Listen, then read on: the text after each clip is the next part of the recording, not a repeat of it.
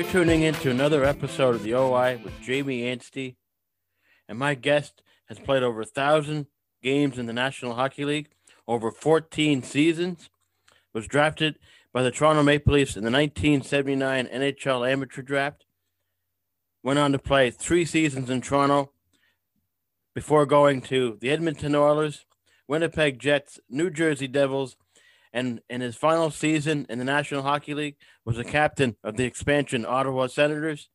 From the pride of Major Saskatchewan, Laurie Boschman. Laurie, thanks for joining me on another episode of the OI. How are things in Ontario at the moment? Well, I think it's probably the same in Halifax, Jamie. It's, we're a little housebound, if you would. No golf courses open, not much is open. So just lots of work from the telephone and Zoom right now. So, but it's okay. You mentioned no golf. It's unfortunate because a lot of people's health right now during COVID is affected by not being able to go to parks and golf. I've talked to my parents. They're actually heading from the States to go up to Ontario or where they'll live in the summer, just outside of Ottawa. And there's no golf for a lot of people. And it's affecting people's health. And it's great. We have golf here in Halifax, but I feel for yourself and a lot of alumni that I've had on the show not being able to golf. It's terrible times. I don't really know who to blame. But like we mentioned off air, Laurie, I'm really tired of talking about COVID and everybody in Canada right now is feeling it. Everyone's dealing with it different. There's different rules, and Right. we'll just leave it at that. But let's jump into your hockey career. How did it all start for you? Well, I'm a Saskatchewan boy, Jamie. I grew up in a small town in Saskatchewan. Was born in a town called Kerrobert, which is about 6,000 people. But we lived in Major Saskatchewan, and I started playing hockey like many people out west because the weather was conducive to it, and there was 5 siblings in my family, so we were outside most of the time. And of course, TV wasn't what it is today. Back in the 60s, because I was born in 1960. So, so I just played it for fun, like most people, Jamie, like I'm sure you probably did in the Halifax area. You grew up, maybe you learned it from your parents or you watched it on TV and you sort of picked it up that way. And of course, because the weather was conducive to it, like I mentioned earlier, we spent a lot of time outside because TV wasn't much of a thing back in the day. So that's how I really started. And when I was 9 years old, my parents moved from Saskatchewan. We moved east to Manitoba and to Brandon, Manitoba. And so that's where I got most of my formal training as a 9-year-old. From 9 to 18. I lived in Brandon and played there. Then I eventually got asked to try out for the Tier 2 team called the Brandon Travelers, which is junior B hockey. And then I played a year there. And then the next 2 years, I played for the Brandon Wheat Kings with Dunk McCallum, who was a former NHL defenseman with Pittsburgh. And that's where I sort of got most of my training for hockey, if you would. Formalized training was in the town of Brandon, Manitoba. Who would have been some of the players? I have a few friends in Regina at the moment.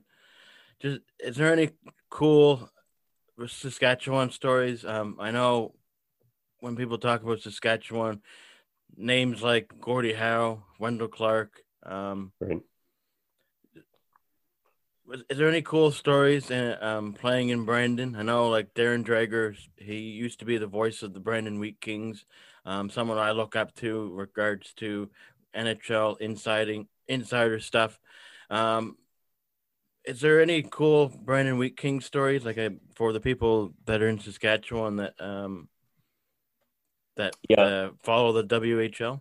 Well, you know what? There are lots of things. I mean, obviously, we used to take lots of bus trips, and our bus trips out in Brandon. Brandon's the furthest team east in a 4-province league, and of course now it's down in the States as well. Mm-hmm. And of course, outside of COVID, I mean, the Western Hockey League, didn't have much of a season this year. Well, growing up, I used to play outdoor hockey and of course indoor hockey, and back in the 60s, early 70s out west, in the communities we lived, they never had these machines that went along the sidewalks and cleared the sidewalks for pedestrians. What people did was, if it snowed, you just walked on the snow, and the snow became hard packed Oh, on the wow. sidewalks. And so what we used to do is, I lived 4 blocks away from the West End Community Center in Brandon, and I used to put my skates on at home. I used to skate on the Oh, snow wow. packed sidewalks to West End Community Center, and I used to play outdoor hockey with a lot of my friends and everything. We used to go inside the hut to warm up, but your toes were frozen, and I'm sure you probably experienced that at some Yep. level playing hockey. And Yep. and then after we were done, after many hours, I would skate home and go inside the house, take my skates off, and of course your feet are on fire when they start to thaw out. And of course, I remember being in tears on many occasions, but you just don't find that kind of thing today. Where growing up here, we had 3 boys and we lived in the Ottawa area, and myself and one of the neighbors looked after an outdoor rink for several years, for many years, and our kids played. Our 3 boys played on the outdoor rink, as did many of our people in our neighborhood, and we used to flood just on the side of the boards and the outdoor rink, just for a skating pad for the people. But there's not a lot of that happening today, it seems. But back in the West End of Ottawa, they still do that. They still put the boards up every year, and they have a different group of volunteers now that flood the rink and stuff, and allow the kids in the community to play hockey. And they have chain link fence around, so if they shoot it high over the boards, it doesn't hit somebody. And so I have lots of great memories, Jamie, of growing up in Western Canada, bus rides, many stories around friends playing hockey. And so it's something we used to do, obviously, a lot of, and a lot of my friends. But interesting for me, I wasn't just hockey just wasn't the thing that I did, although that was my main thing. But I was a bit of a sports guy. I used to do track and field. I used to play basketball, volleyball. I did all the sports that I could because I really enjoyed it. The only sport I didn't do was football.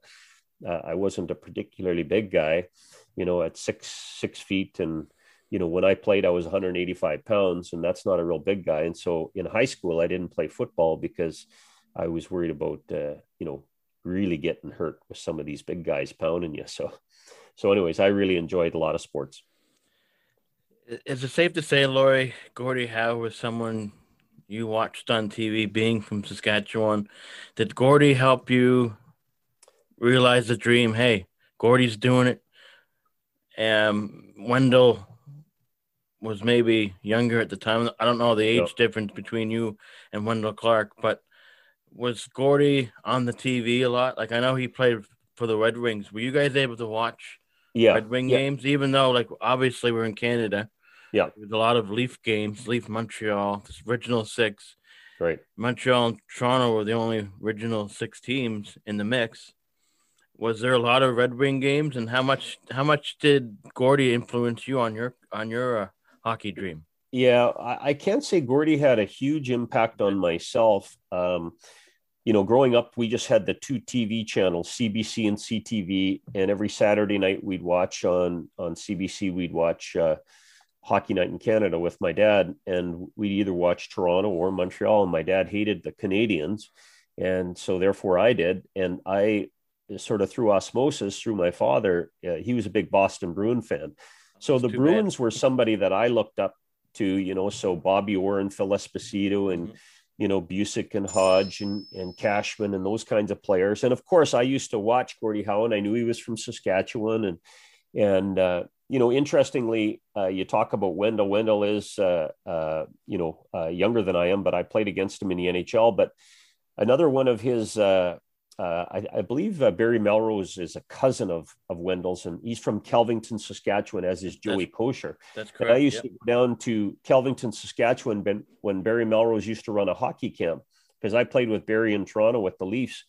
And Wendell was playing for the for the oh my goodness, where did he get drafted from? The Which player are you talking about? Sorry. Wendell Clark. He was playing for the Catholic high school there out of Yeah, he in went Saskatchewan. to Saskatoon Blades. Yeah, but I think at the time he was at that boarding school in Saskatchewan. Anyways, he was there at the hockey camp, and Barry Melrose said, "Look at this kid. His name's Wendell Clark. He's going to be a really good player." And it turned out, obviously, he was an exceptional player and tough and everything like that. So I used to help Barry out with the hockey school for 2 years, and Wendell and Joey, like lived in the same community. So I met them at that particular time, back in the early '80s, which is kind of fun. But no, I think my watching TV on hockey, and hockey being sort of the main sport that I gravitated to, I just had that dream, like many young people do who really enjoy hockey, of maybe someday playing in the NHL. And if anything, Bobby Orr was the guy. And I was a center iceman when I played, Jamie. I wasn't a defenseman, but Bobby Orr was just a superstar. And Phil Esposito used to stand in front of the net and just put those goals in. And I used to love that. And of course, Bobby Clark, who played up in Flin Flon in the Western Hockey League. I loved the way Bobby Clark played, in the intensity. And then when I made the NHL, and to play against him and stuff was, pretty exceptional. So I have lots of good memories of just watching hockey and thinking, wow, that would be amazing to one day do that. But I never ever thought that I'd be good enough to play in the NHL. Brendan Wheat Kings, and why I mentioned Darren Dreger, and there's a show I watch in that's from Saskatchewan, that's based out of Saskatchewan. Rod Peterson, he's covered WHL hockey as long as he has, and the Brandon Wheat Kings have been around since the '60s. They're a very storied team, and it's good to hear your story. We don't get a lot of that Western talk here in the Maritimes. It's all Right. Maritime Hockey, OHL, and Quebec Major Junior Hockey League. So it's cool to hear the bus stories. Like, I've had Kevin Kaminsky on the show, and he's talking about the bus rides, and he's up in his 50s and he's loving it. Like, it's about for people that think all bus rides are crappy. It's a time to get to know that you're not friends, but the other players you're playing with. Because in the Junior A League, you might get guys from all over. You're not getting guys just from that area of where the team is. You're getting guys from all over. Right. So when you mention the bus rides, like, it's important to, maybe not sleep for 3-4 hours, maybe if you have to, but I think it's really important to, connect with the players on the team, play cards, and, Rod's mentioned it, and Kevin's mentioned it as well. Like, those bus rides can be long, but that's the time to really connect with your teammates. And you see a lot more in Saskatchewan, where just, L'Orange, or whether it's Regina, Saskatoon, or going to Brandon, and going down to Portland or Seattle. Like, it's really spread out. And even in BC, it seems like it's a lot more spread out in Western Canada than it is in Eastern Canada. Like, the trips just seem shorter, and we don't see a lot of that. Like, I've been on the bus, and our trips seem very short compared to how the trip is out west. So, embrace the bus rides, and get to know your teammates. And I think that's the most important thing in the junior A experience. And can you agree with that, Laurie, when you were on the bus? Like, is that something you really took into consideration, trying to get to know your teammates, maybe because they were from different places? Yeah, well, you really didn't have a choice, Jamie, because back in the '70s, when I played, there was no buses with TVs or anything like that. And no phones, right? Nowadays they're on their iPhones, and totally. Yeah, there was none of that stuff. So I mean, we would leave sometimes when we would go down to Billings, Montana, and play Billings, and then come up in Lethbridge, and we'd go. Wow. we'd go away for 2 weeks at a time, and we're playing in Kamloops, we're playing in Victoria, we're playing in New Westminster. So you've got to go across to the island, Vancouver Island, and I mean we traveled a tremendous amount. I mean, Flin Flon Bombers were still in the league. They were 7.5 hours north of us. Oh, wow. So when any team went to Flin Flon, you'd go for the weekend and play in the weekend. But Brandon's closest trip was to Regina, and that's 4 hours down the road. So it's just because it's in BC, Alberta, Saskatchewan, and Manitoba. So you've got 4 provinces, and now you've got Portland was there, at the time. The Winterhawks were there.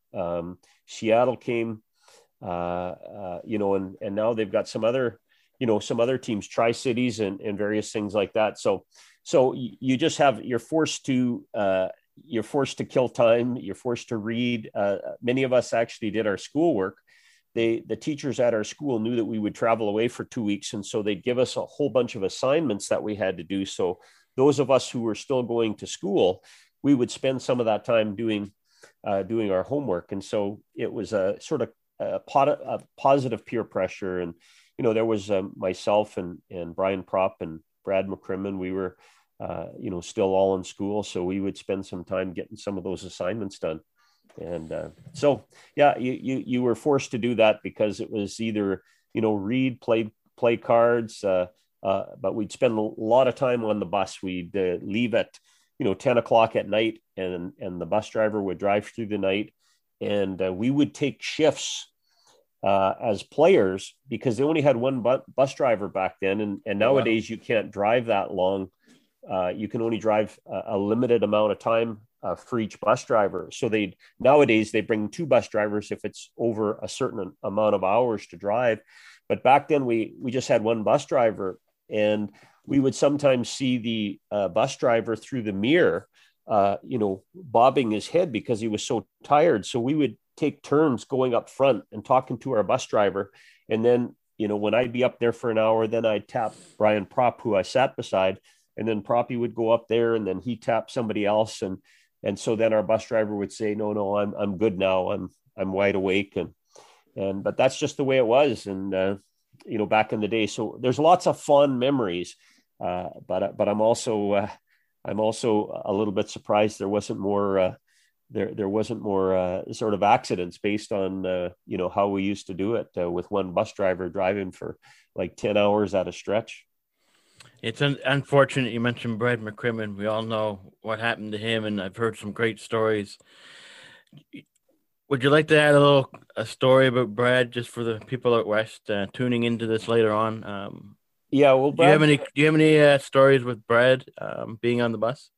Well, I have one about his brother Kelly. Kelly now is connected to the Golden Knights. He's the GM now for the Las Vegas Golden Knights. Yeah. But both Kelly and Brad are from Plenty, Saskatchewan, which is not too far from Kerrobert, Saskatchewan. And we had another guy on our team by the name of Don Gillen. And Don was from, I believe, I can't remember where he was from. He might have been from Dodsland. And anyways, so Kelly McCrimmon and Don Gillen were talking about farming on the bus in one of these bus trips. And, they were talking about the type of equipment that their families have. And Don Gillen's family had white farm equipment, and McCrimmon's had John Deere.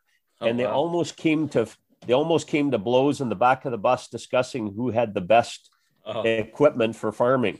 So those kinds of things would happen a lot. But no, Brad McCrimmon was he was the captain of our team. He was our top defenseman, and he was a solid player, and he had a great NHL career and a great coaching career. He was an assistant coach for a number of years, and of course, he was over in Russia when that tragic accident happened, and they lost the whole team. So that was a very, very tragic situation in the world in the sport of hockey for sure. One last thing about the WHL. I've heard stories, like I've talked to Darcy Tucker. I've talked to players that have played in the WHL, and I've heard stories of only the visiting team allowed on the ice during warmups. Was it was that was it that tough? Like, was it that? I'm not really sure the word to use here, Yeah, but was it like yourself? You don't look like you could handle yourself.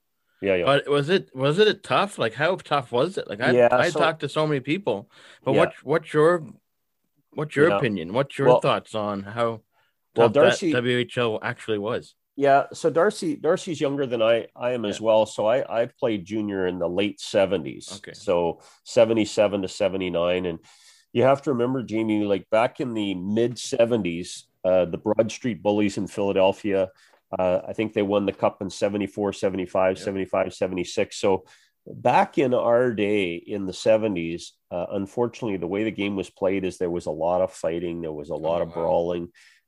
And that's what was, winning Stanley Cup. So other teams tried to emulate that. So there were teams that had several tough guys on the team, and then many other players who weren't tough guys could handle themselves. So, back in the day when we played junior, if you and I were fighting, the other four guys on the team would, they would take their gloves off and they would grab another player. That wouldn't necessarily mean they're fighting them, but they would grab another player and square off. So all 10 hockey players on the ice were squared off. You and I would be fighting, and the other eight would have Oh a wow. have a dance partner. So, and that caused other fights. So after the refs break us up, maybe one of our teammates got into it, depending on how things went or depending on how the score was. So it got to be pretty crazy because bench clearing brawls were not irregular. Unfortunately, they were a regular part of things. There was players that would sometimes go into the stands and fight. We'd go up to Flin Flon, and Flin Flon today is a mining town. It's a mining community, and of course, we'd go up there and play a game Friday, Sunday, and they didn't have glass on the ends of the boards. They had chain link fence. We had that And as well here in Halifax. There was chain link okay, fence. Yeah. yeah, so we had chain link fence, or they had chain link fence around the sides in the Whitney Forum in Flin Flon, and then from the blue line to the blue line on the far side where the fans were, they had it open. So if you shot a puck over, uh, it would go into the stands. And so a lot of miners would come and they'd have the big mining gloves there. And so Oh they'd wow. be right there and they would hold their hands up to Oh knock the jeez. pucks or whatever. Oh But man. but also what would happen is sometimes because you were up there for the weekend and play these Friday, Sunday games, they'd always have the RCMP up there. They'd always have a presence. They'd always have 4 or 5 RCMP people there, because many times what would happen is this very thing I'm going to tell you. So a Flin Flon Bomber player would check you up against that far side boards, which is close to where the fans are. And if you ever went over the boards a little bit, some of those miners that were in the first row, they'd come up and they'd give you uppercuts. Oh And man. so, of course, so then you would be swinging at the fans and your teammates would come in to protect You'd be you. And of doing the course, old the Mike Flin Mill. Flon You'd be doing the Bombers. old Mike Milbury with Buddy's shoe. Yeah, exactly. Well, we didn't have to go in the stands because it was right there. And of course, the Bombers would come in and they'd be protecting their fans. And so there would be all kinds of fights. And then the RCMP would come in there and they'd escort the guys who threw the punches, they'd escort them out of the rink. And then we would get a police escort after the game on our bus back to the hotel. And we were told, you do not go out of your hotel rooms, because the hotel was one of the watering holes for the miners. And so they'd sometimes have RCMP officer at the bottom so that they couldn't get up on the third floor, because they'd be liquored up and they'd want to come Oh on the wow. third floor and fight the hockey players. So anyways, Wow. so those are some things that happen. But all that to say is, when Darcy probably played, I think at that particular time, they had warm-ups that were separate just because of that very reason. You played Because in the '70s. Theo Fleury played in the '80s, and then he yeah, played in the '90s, early yeah, '90s when Kamloops went on that 3 Memorial Cup win Okay. run there. So Yeah. let's dive into your NHL career. You play 1,009 games. You play for you get drafted to the Toronto Maple Leafs. Yeah. How did that all happen? Like, how were you were in your last year or so in junior? Were there other Right. teams that approached you? Like, No. how did the draft work out? Like, how did that all Yeah. work out for you? Well, so in 1979, Jamie, what had happened then is they had that rival league at the time, the World Hockey Association, and the World Hockey Oh, that's right. Yeah. Association disbanded. Yeah. So it went out of business, and four of those teams, joined the NHL. So it was Hartford, Edmonton, Winnipeg, Quebec. Yep. So those were the four teams that joined the NHL to make it a 21 team league. And that's also the year where they had the first underage draft in history. So as a result of that underage draft, which was only 6 rounds, as a result of due to the NHL or the World Hockey Association disbanding it, they didn't have a central location where they had the draft, like, let's just say in Halifax, where everyone would come in and, all the families and the agents and all that kind of stuff, and your Yep. name gets called and you walk down to the platform. Well, they didn't have that. So they had a conference call, 6 round conference call. So uh, that was the year in 1979 where Brandon Wheat Kings, we went to the Memorial Cup Championship. We lost to the Peterborough Petes in overtime. And we went back to Brandon. And also, what was happening in 1979 is the hockey world was getting ready for the 1980 Olympics in Lake Placid, New York. Yep. And so the hockey playing world was getting together their training camps because they used amateurs then. They didn't use NHL players. And so after I got back from the Memorial Cup, I got a call from Hockey Canada, and they wanted me to come to Calgary to try out for their Olympic program. So my agent at the time said that would be a good thing to do. So right after the Memorial Cup, which is in May, back in Laval, Quebec, I then went to Calgary to try out for Canada's Olympic program, at which time the draft took place. So we were doing 2 days at the time with Canada's Olympic program, and Oh, wow. I got a call. The draft was on, and myself and a guy by the name of Paul Reinhardt. He's the dad of the Reinhardt player, the Reinhardt boys who Yeah. are playing in the NHL. Yep. So we were told we were going to get drafted, and we got the morning off practice while we waited in the bottom of the hockey rink with a rep from Hockey Canada.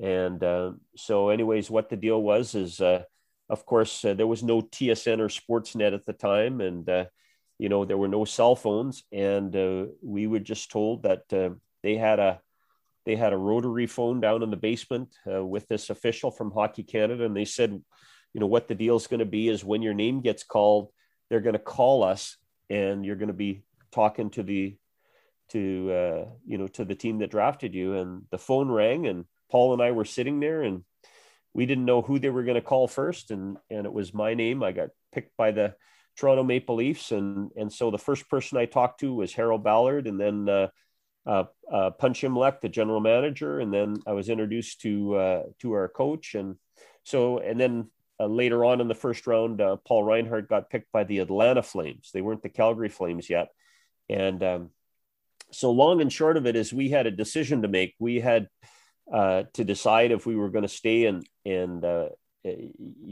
continue with Canada's Olympic program and play in the February Lake Placid Olympics in Lake Placid, New York, or were we going to go and try and make it to the NHL? Well, for me, I stayed about 2 more weeks, and then I decided, no, I wanted to try and play in the NHL. So I left Canada's Olympic program and, went back to Brandon to get ready for the start of training camp. And Paul Reinhardt decided to stay in with the Olympic program, and he went on to the Olympics in Lake Placid, and he ended up going to Atlanta, joining the Flames after the Olympics were over. And I think Canada placed, I can't remember what, 6th or something back Well, in the day. that was a miracle on ice. That was a miracle on ice. Yeah, it would have been cool if you were part of that, just to get a story. If you had played the Americans in that tournament.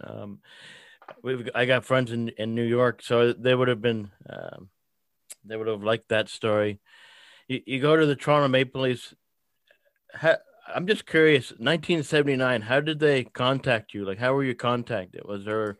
I know there was. It They was had there. telephone. Yeah, there was telephones. Okay. Yeah. Yeah. I just didn't know if it was like a payphone in the back and the payphone rang. I just didn't know how things were connected in 1970. I wasn't born. I was born in Yeah. 83, so I was curious of how Yeah. technology was in 1979. But Yeah, they'd have the payphones, Jamie, back then, because they had a bank of payphones when I went to Toronto in '79. They had payphones were everywhere, so that was the mode of communication, right? If you were away from your landline, it was you put in like a nickel or 10 cents, and you'd have a phone card, or you'd call collect, which sounds crazy today. so you go to the Toronto, you play 2 seasons in Toronto, 79, 80. You end up in the New Brunswick Hawks.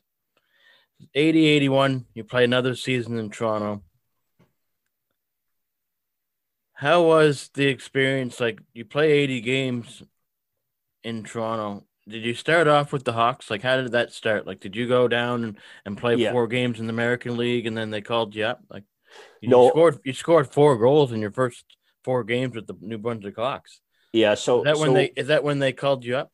No, so what had happened, Jamie, was that I got drafted to, of course, to Toronto, and then Yeah. I went to training camp. I made the team. I played there the first Yeah. year. The second year in Okay. the Oh wait, the NHL, second year. I, Yeah. I got hurt, Oh, and okay. I Right. got blood poisoning and all that kind of stuff. And so they asked me to go play a few games with the American Hockey League team, which was there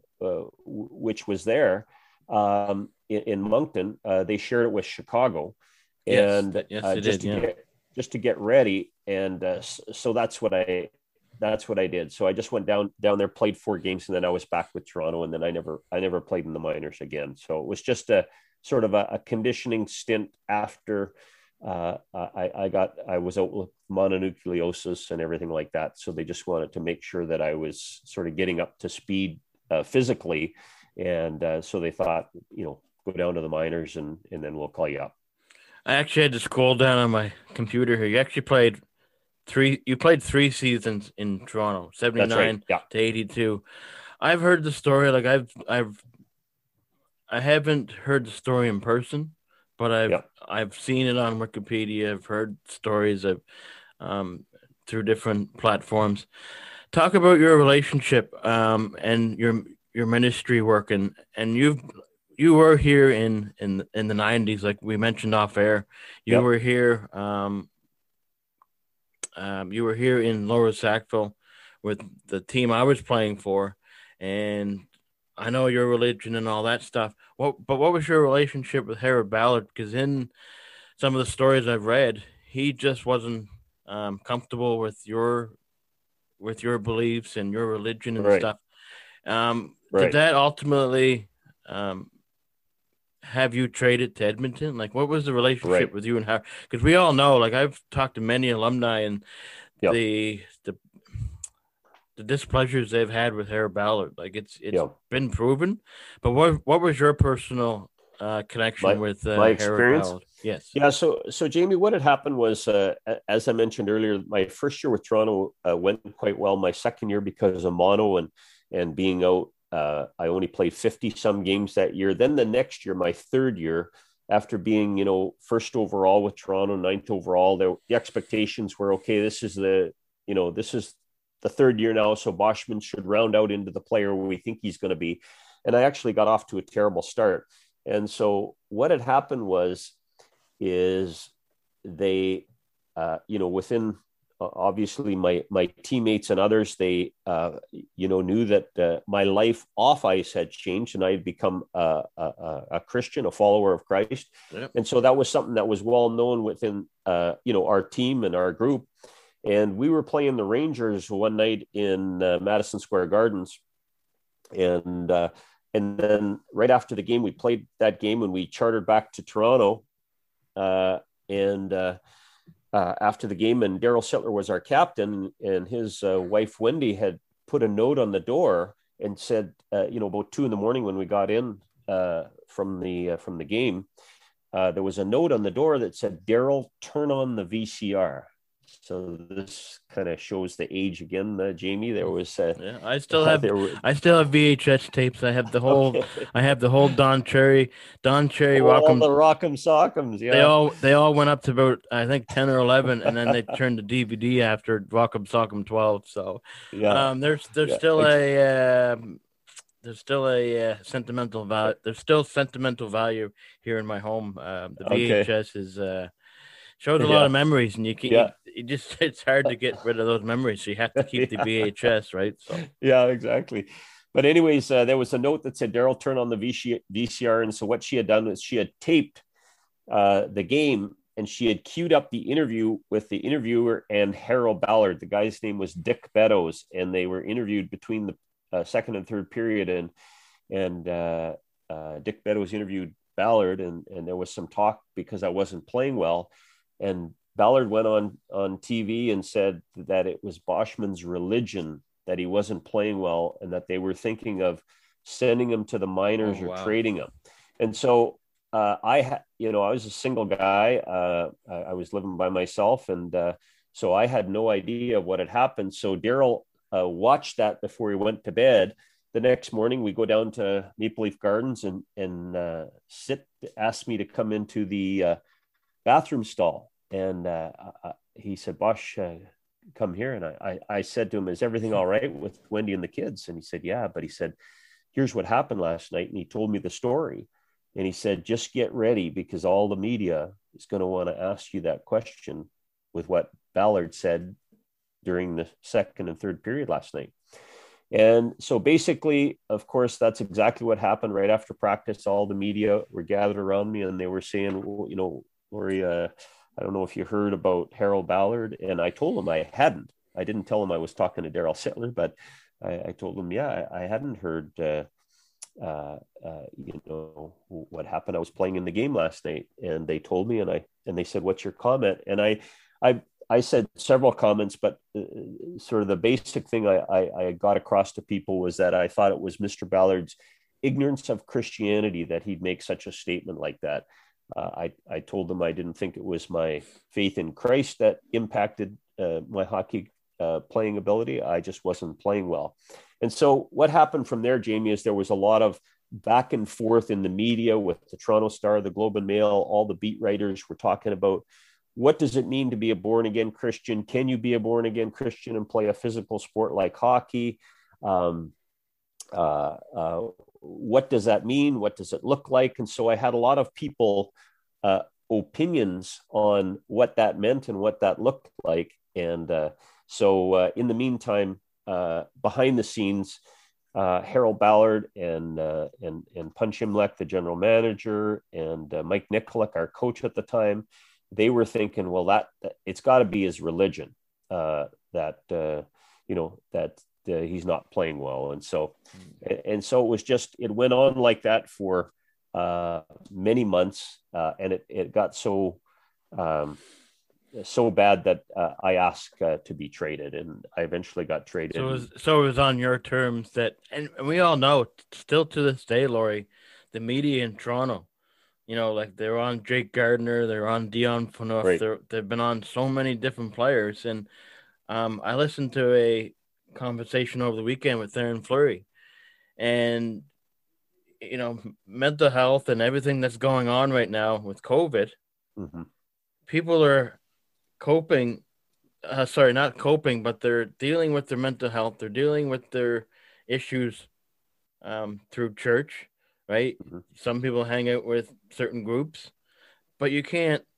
Like, I was physically going to church before the whole pandemic. Now it's all virtual, and it's Yeah. not the same. It's tough to watch it on a computer compared to Yeah. being actually in person.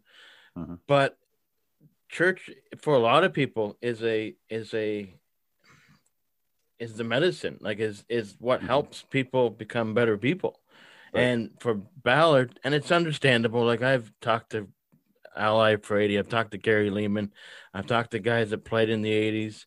A lot of other guys shrug it off and say, yeah, Ballard was just, it is what it is. And some guys actually Mm-hmm. explained his ignorance, which you just Mm-hmm. explained.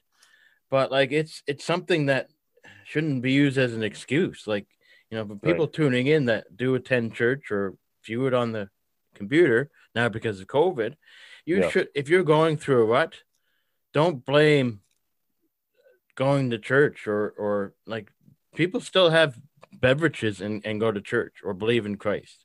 Like, Mm-hmm. if you're able to have a beverage and you're not harming anybody or harming him upstairs, what you can still play hockey, and you still racked up 150, 175 penalty minutes. Like, you took care of yourself and you were able to play the game the way you could the way you knew how. So that should not be an excuse on Harold Ballard's comments. Like, Yeah. I know it's the 70s and 80s.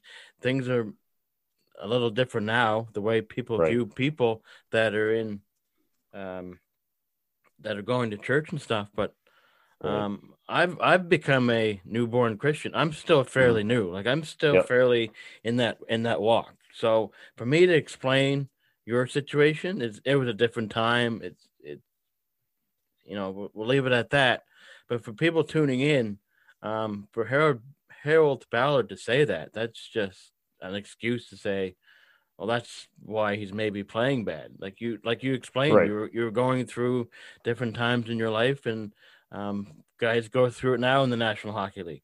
Yeah. But I and just no, wasn't playing well, Jamie. And yeah, it's yeah, people, 100%. and it's obviously it was Mr. Ballard's misconception of Yeah, Christianity. I mean, and so that's just the way it was back in those days. And of course, with Mr. Ballard, that's the way he was. He was very bombastic and outspoken, no, so I mean, he owns the team. He can do and say what he wants, right? So he doesn't no, have to answer to anyone when you're the owner. So no. It's unfortunate. There's a lot of GMs and owners like that. Like, look in New York right now. They're not pleased with what's going on, and the GM or owner got Mr. Dolan is impatient. He's going to make the moves, and a lot of the right, times, I believe, in my opinion, owners of hockey teams really don't see the big picture. They kind of just are impatient. They've got the money. They own the team. They're unpleasant of what's happening. So they basically make the moves that aren't really necessarily the right moves. But at the end of the day, you went on your own terms. It wasn't like Harold shipped you out of town and threw you to a lesser team. You ended up getting traded to the Edmonton Oilers, which had a guy by the name of Wayne Gretzky. So just talk about that. How cool was it to be traded? Yes, it was unfortunate you were traded away from the first team you ever played for, but how cool was it to play for Wayne Gretzky? And look at that team that was stacked. And um, instead of going into the online database, did did the Oilers win? Like, were they kind of on the verge of winning a Stanley Cup, or was that the years that the Islanders were winning? I can't yeah, remember. yeah. So Jamie, when I went there in 82, 83, they lost in the playoffs, or we lost in the playoffs, and the next year was when they won their first cup. But the Islanders had been winning the cups at that particular time. They were on a roll. I think they won. That was their fourth, and then I think Edmonton started to their dynasty started to take off, and then they won two, and Calgary won one, and then I think they won three more after that. So uh, for five, but yeah. So when I was with them, I was not part of a cup team, but Yeah, they were a great team, great young team. You could tell that with with obviously with who you mentioned, Gretzky and Messier and Yari Curry and Coffee and Grant Fuhr, and so they had, I think, seven or eight Hall of Famers, Glenn wow. Anderson, on that team. So they were a real juggernaut, and it was fun. It was fun to go. From Toronto. It was disappointing to leave there, but you realize it's a business, and you understand that. And then a year later, I got traded to Winnipeg, and then my career kind of really took off as far as the numbers went and all those kinds of things playing for the Jets in Winnipeg. What were you able to take, not to take away from Rick Five and Sittler? Like, Sittler could have just watched the VCR and said nothing and just let it play out, but he took the time to talk to you about the VCR video, and that's really cool to see. Was there something that, or cool to hear? Sorry, is there something that you took from Wayne Gretzky? Like you said, there was 7 Hall of Famers on that team. Yeah.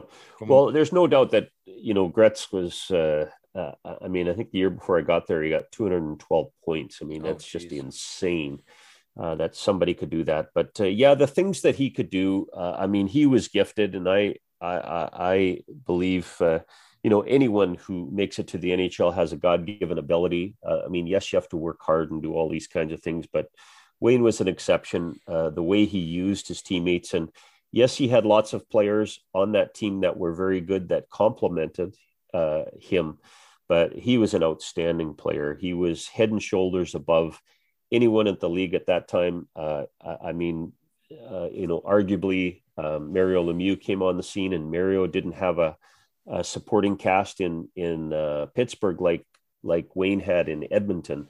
But I mean, those were pretty special players. And then, of course, Yager came, and Ronnie Francis and different players like that came and helped out, the guys in Pittsburgh. But it was just great to see. It's great to play with those guys. You learn and pick up different things from some of these great hockey players on what they like to do, what they're trying to do. But Wayne had some special abilities that couldn't be replicated just because, he was the one who sort of,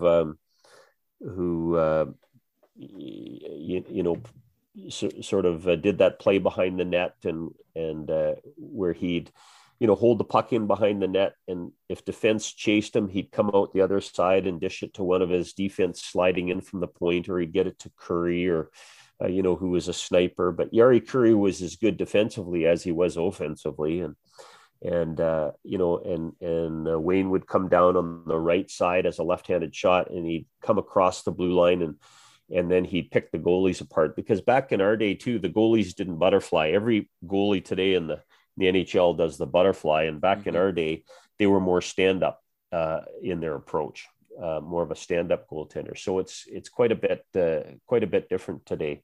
But I mean, Wayne is a great guy, and he was an exceptional player, and they had a lot of exceptional players, and it was a fun to be there the 2 years that I was there.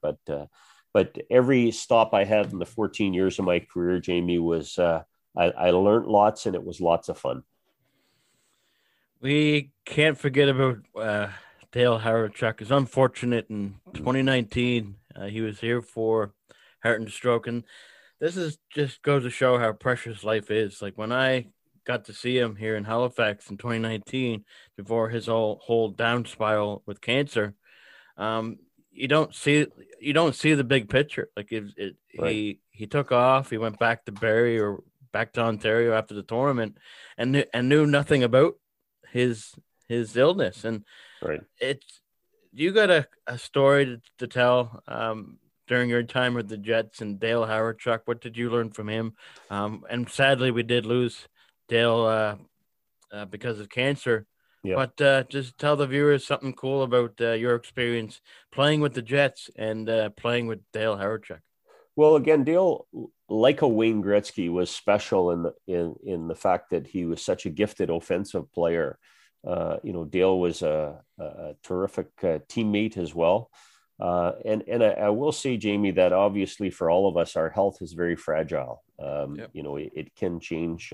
Obviously, at times we might not know that we're ill until all of a sudden our head starts to hurt or something, and we go get that checked, and it turns into be something that we weren't really bargaining for. But Dale was just an exceptional player, great teammate.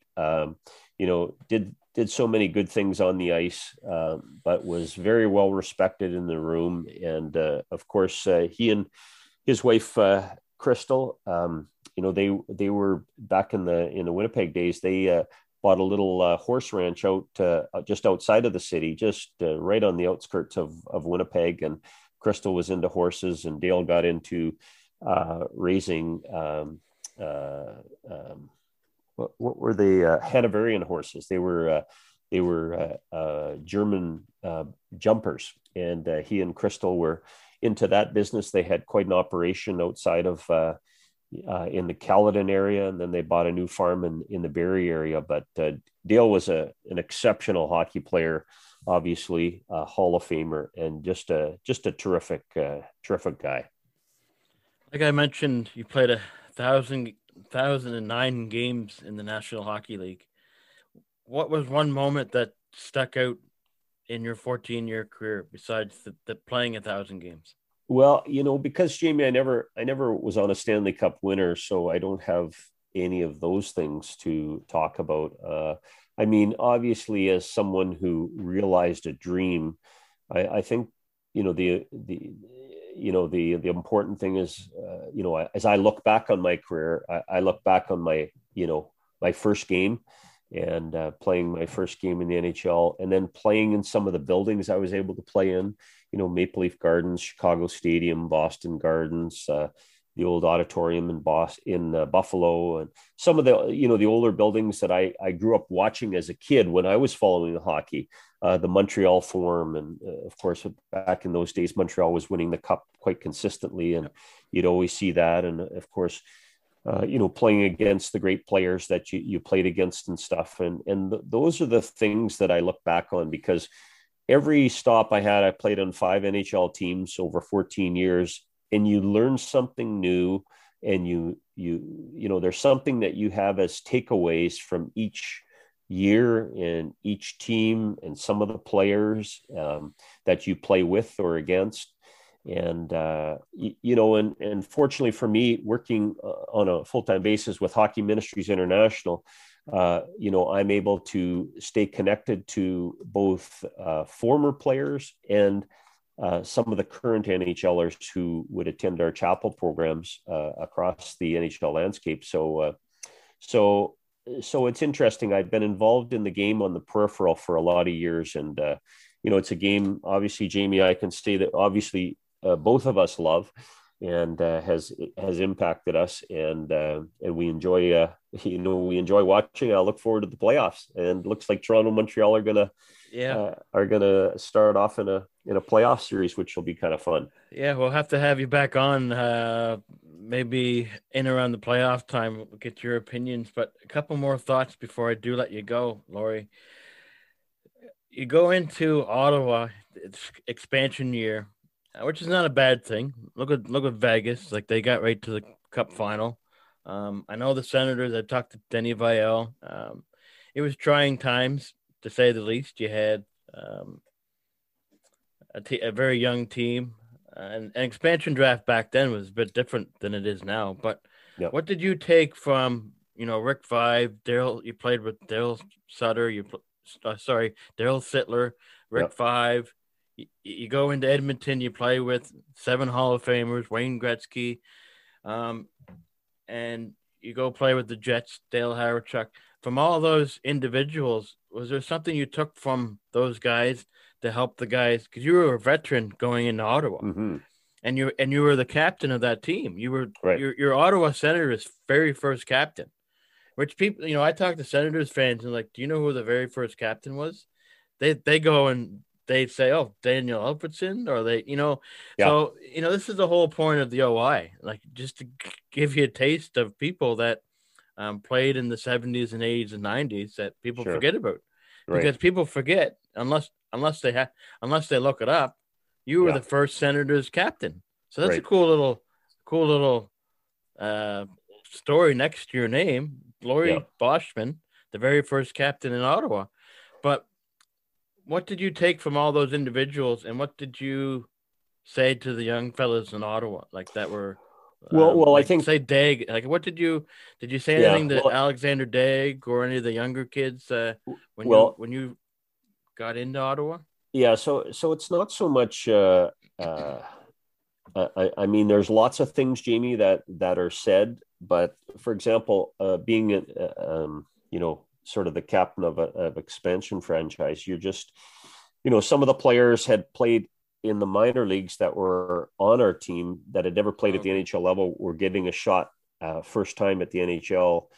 And so there were many things that the management here in Ottawa didn't know, because a lot of their front office was brand new. So I mean, things like we set up going to the hospital at CHEO, which is the Children's Hospital of Eastern Ontario. We arrange a hospital visit at Christmas time, and they're doing it now 28 years later. They continue to do that tradition of giving back to the community and doing those kinds of things. And I think it's along the lines of those kinds of things that veteran players, because you're a veteran, I had, played 14 years at that time, and I'd played in Toronto and in, Edmonton and Winnipeg and New Jersey. So I saw what, four other teams had done over the years. And so you take some of those things and you try and replicate it on a new franchise where they didn't know any of these things were existed or should be done. And so those kinds of things are things that that I'm very pleased and proud that I was a part of. And also just to tell the young players, I mean, it was a terrible year. I think we won only 11 games that year, 10 or 11 games. And it was very, very difficult on everybody. But I mean, some of the younger guys were just glad they were in the NHL. That wasn't the case for myself. I had played a long time for a lot of good teams, and I'd never been on such a poor team. And that was very, very difficult. And you knew that, that the end was coming near when you're on a team such as that. And certainly it turned out to be true. But I have a lot of great memories of that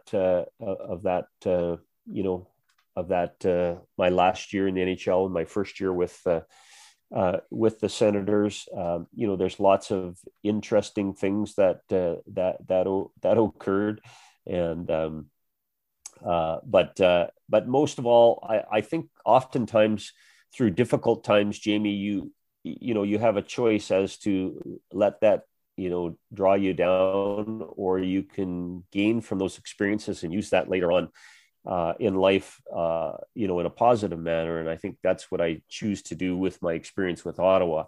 I mean, obviously we live in the Ottawa area. We decided to stay here and make this home. My kids were raised here, and they're off and married now, and different things like that. So, but we love this community, and and I'm also president of the Ottawa Senators alumni. So we do a lot of good things in our community here, and with a lot of players who make Ottawa home, and we're an integral part of the community. And so that's kind of fun now when players retire, like a Chris Neil and a Chris Phillips and a Daniel Alfredson and a Sean Donovan and Sean Van Allen. When those players make Ottawa home, it's nice for us to be a part of the community and give back in the community, even though we're not current NHLers.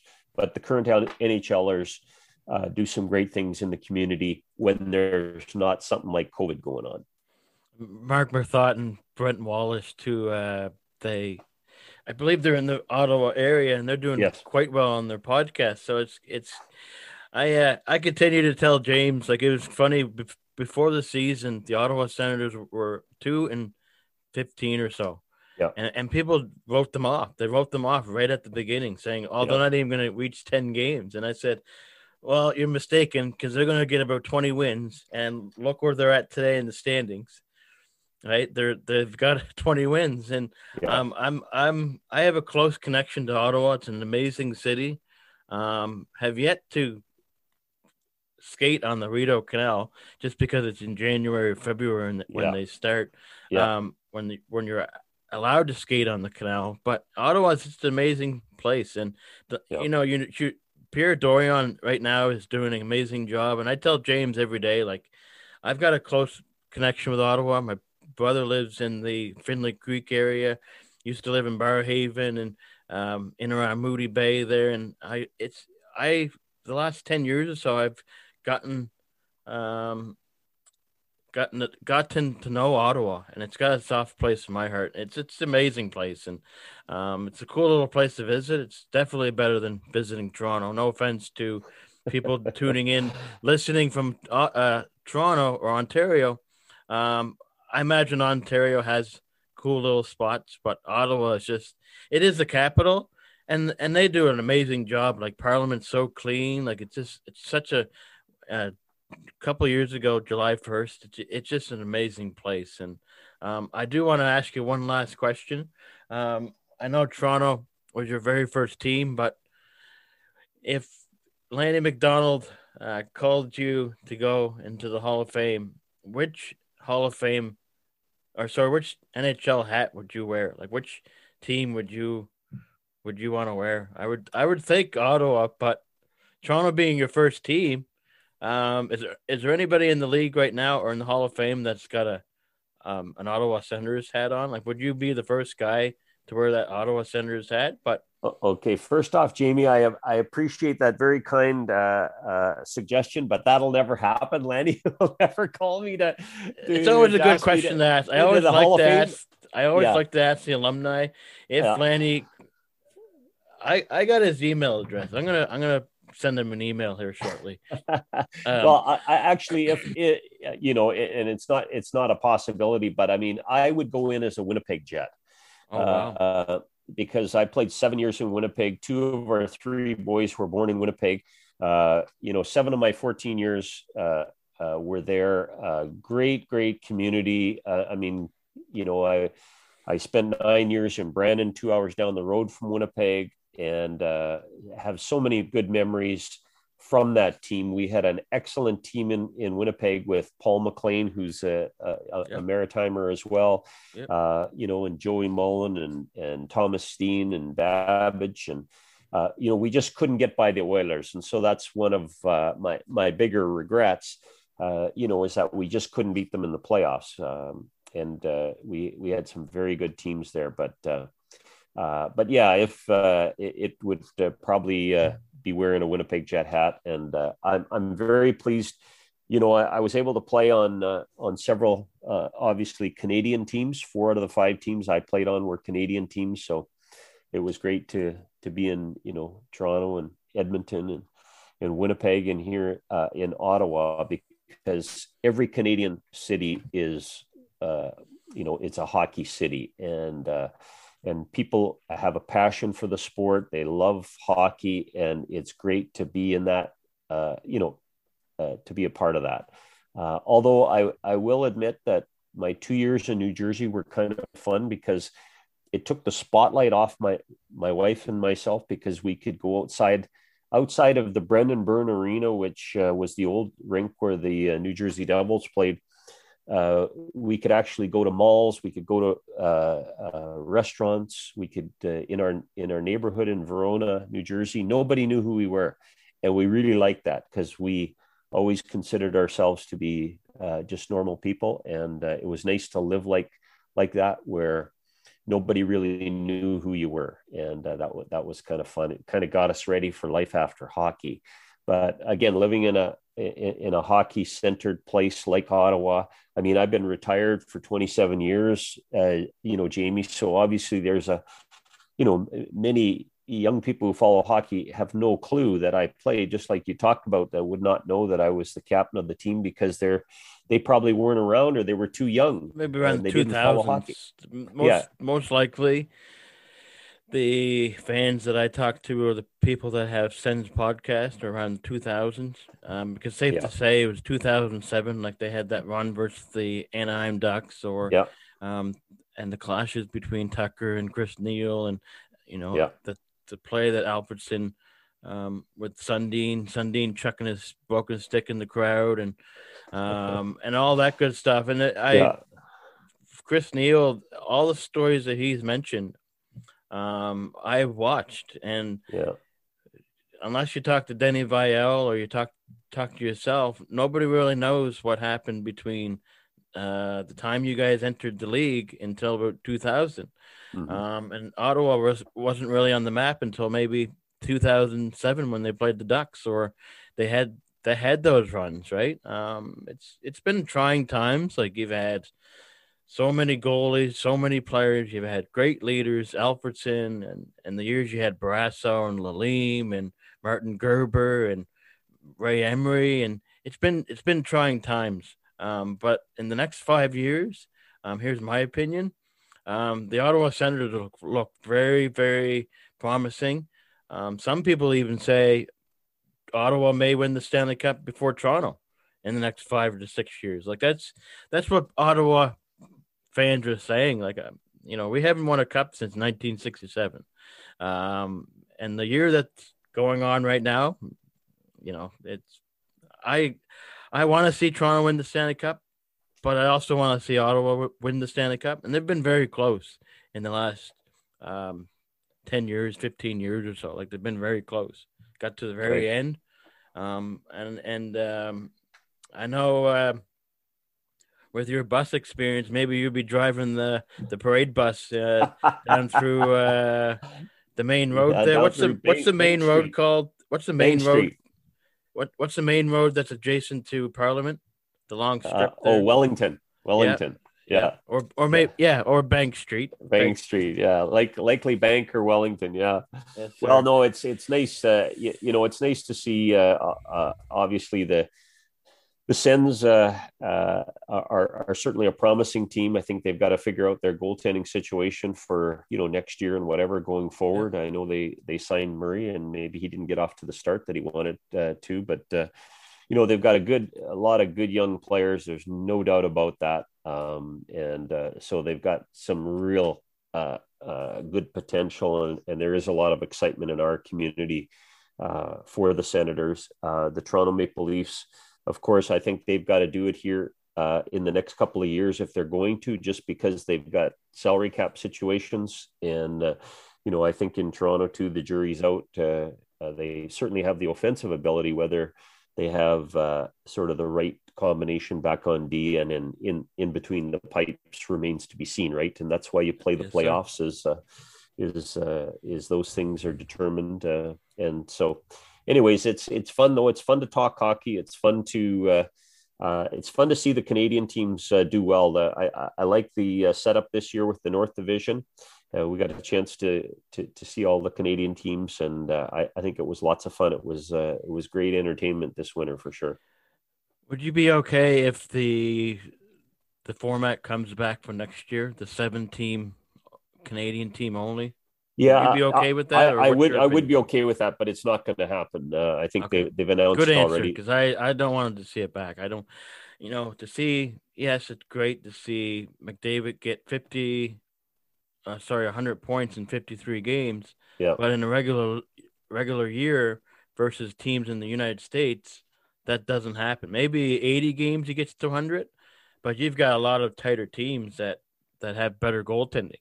And you look at the goaltending that's been displayed in the Canadian division. Not one goalie has outshined the other guy. Like Hellebuck's a Vezina guy, a Vezina Trophy winner, hasn't played up to his potential.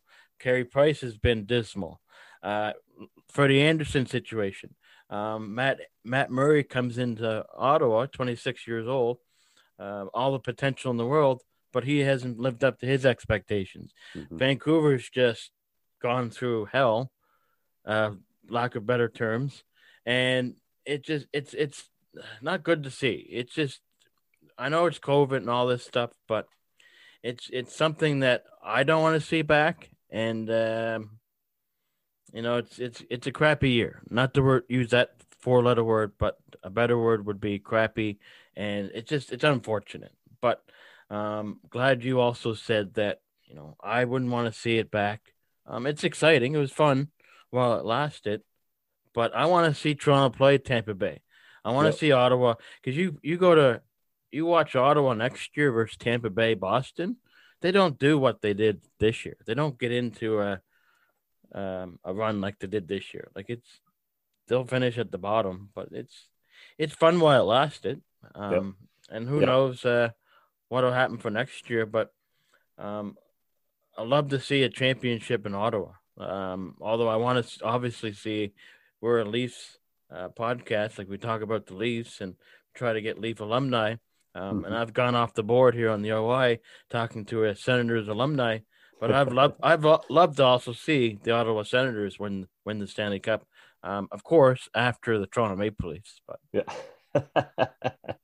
Well, that's the fun part. We'll wait to see what happens in playoffs this year. Hopefully, they can get through it, COVID free. Because obviously, Yes, sir. if COVID hits one of these teams and impacts, some of the players, I mean, it could look a lot different. And so you never know. I mean, COVID wasn't an issue in years past, but now it is. So look what happened with the Vancouver Canucks.